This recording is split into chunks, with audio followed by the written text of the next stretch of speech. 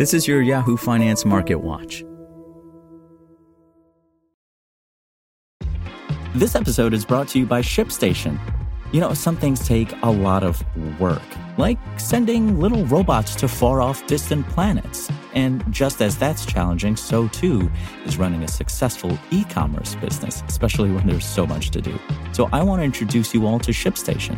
Now, I love using ShipStation because of its easy-to-use dashboard, which makes managing orders and printing labels a breeze and super smooth. Oh, and the customer service is just out of this world. It's exactly what you need to help grow your business. Sign up for your free 60-day trial at shipstation.com/technews. That's shipstation.com/technews.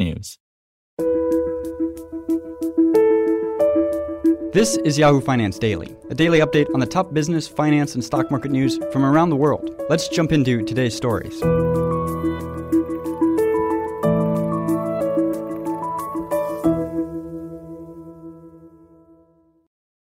Stocks fell Tuesday, with investors taking a breather after yet another record-setting session on Wall Street. The S&P 500 pulled back to end an 8-session winning streak. A day earlier, the index closed above 4,700 for the first time. And although the Dow and Nasdaq gave back gains as well, the indexes were still perched within view of recent record highs. Shares of Tesla closed lower by 12% in their biggest drop since September 2020, with the stock seeing another day of marked selling after CEO Elon Musk hinted that he may sell some of his stake. Equity investors over the past week rode an extended wave of optimism over solid quarterly corporate earnings and economic reports, which came alongside recent positive data for a new COVID-19 antiviral pill from Pfizer, and the passage of a more than $1 trillion infrastructure bill in Congress. With about 89% of S&P 500 companies having posted quarterly results, the projected earnings growth rate for the index in aggregate stands at nearly 40%, according to FactSet. And this growth rate has continued to creep higher over the past several weeks as more companies topped expectations. Stay ahead of the market. I still think it's all about corporate profits. I know a lot of my peers are concerned that peak earnings growth is behind us. Marcy McGregor, Bank of America Merrill Lynch senior investment strategist, told Yahoo Finance Live. But I think peak earnings isn't even a 2022 story. We're seeing solid consumer demand, a strong U.S. economy, and I think we're going to have a CapEx cycle in 2022. And I think that's all positive for corporate profits, and that underpins this market in my view. Earnings results after market close on Monday came in mixed. Roblox shares surged after posting third-quarter bookings that exceeded Wall Street's estimates, with the gaming platform growing further even after the initial stay-at-home-related boost in usage. PayPal shares turned lower, however, as investors homed in on the payments company's disappointing full-year outlook. This overshadowed its announcement of a new pact with Amazon to accept Venmo for payments next year. AMC Entertainment also fell despite topping quarterly sales estimates, with the meme stock giving back some gains after a 2,000% run-up so far for the year to date. In quarterly reports and analyst calls, a host of companies have cited constraints around getting raw materials, filling job openings, managing rising input costs, and delivering products and services to end users.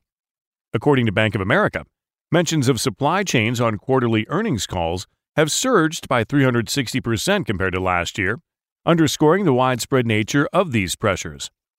These supply-related issues have also contributed to still elevated inflationary trends. Tuesday's Producer Price Index from the Bureau of Labor Statistics showed that producer prices rose by 8.6% over last year, matching October's rate for the fastest on record in data going back to November 2010. I would expect inflation to peak by mid-year 2022.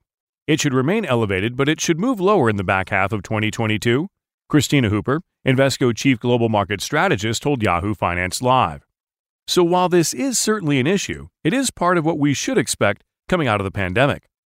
We have gotten out of a burning building, but we should expect that there is a little smoke and water damage as a result, Hooper added. That's really what we're experiencing with elevated inflation and supply chain disruptions. For more live coverage of business, finance, and stock market news, please visit yahoofinance.com.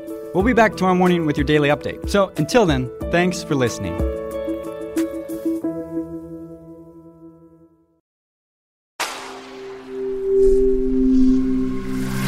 SpokenLayer. Want to learn how you can make smarter decisions with your money? Well, I've got the podcast for you. I'm Sean Piles, and I host NerdWallet's Smart Money Podcast. Our show features our team of nerds, personal finance experts in credit cards, banking, investing, and more. And they'll help you make the most of your money while cutting through the clutter and misinformation in today's world of personal finance. You'll get clarity on strategies to help you build your wealth, invest wisely, shop for financial products, and plan for major life events. Listen to NerdWallet's Smart Money Podcast wherever you get your podcasts.